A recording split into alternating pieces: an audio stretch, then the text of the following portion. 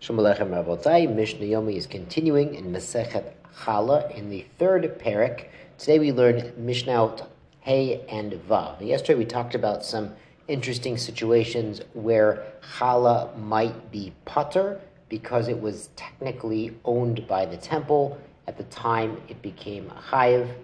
Similarly, other crops, if they reached the processing stage to separate tithes, when they were owned by the temple, even if they were later bought back, they would not be chayav in the tithes.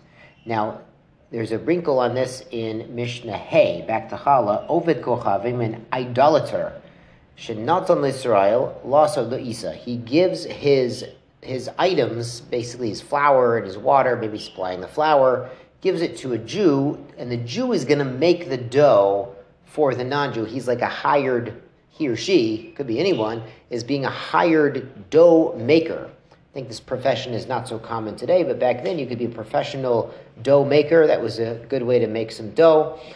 And Petura Minachala.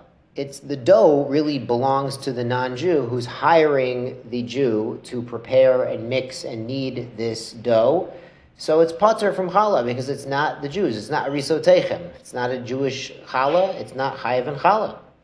Not no lo matana. If a non-Jew gives some dough as a gift, ad shalo gilgal. If it's before it's mixed together, chayav, because now the Jew is going to mix it together. The Jew is going to mix the flour and the water, and the Jew is going to make it into a dough. Misha gilgal. If the non-Jew had mixed it, patur.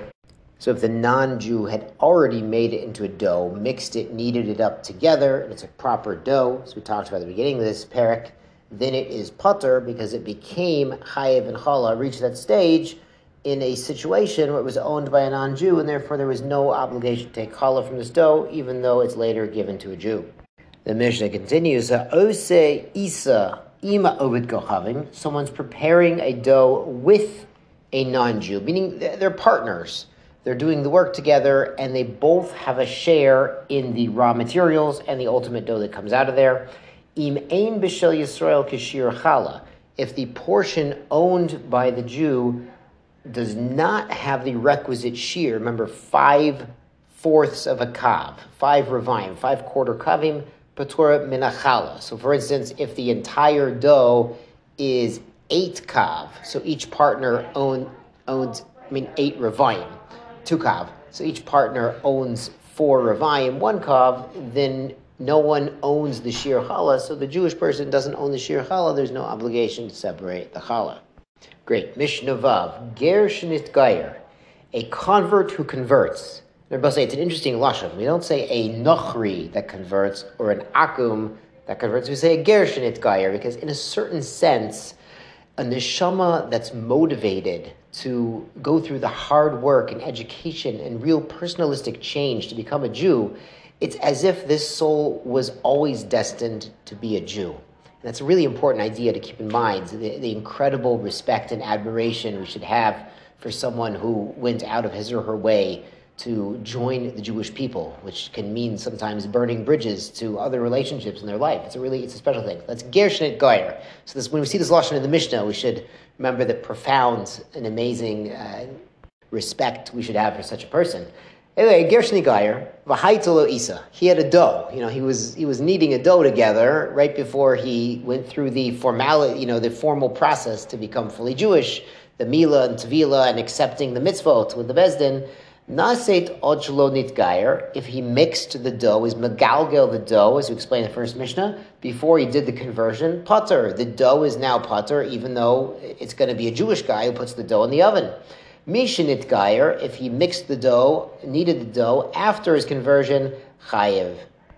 V'im safek, and if we're not really sure if he was Jewish at that exact time when he was making the dough, ve'ein chayavin aleya chayev, he's chayev to separate challah, ve'ein chayavin aleya chumash.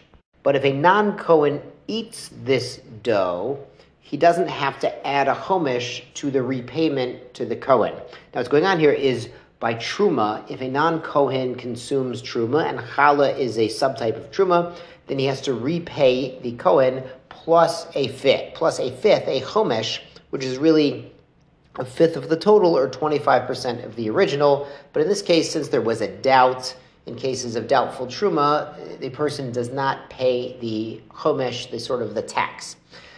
Now, the end of this Mishnah is a curveball. Rabbi Akiva Omer Hakol Cholech Achar Hakrima Batanor. So Rabbi Akiva has a totally different opinion, not only in this Mishnah, but all of the Mishnah we've seen in the Perek about when a dough becomes obligated in the separation of challah. And Rabbi Akiva says it all goes after the moment of forming a crust in the oven.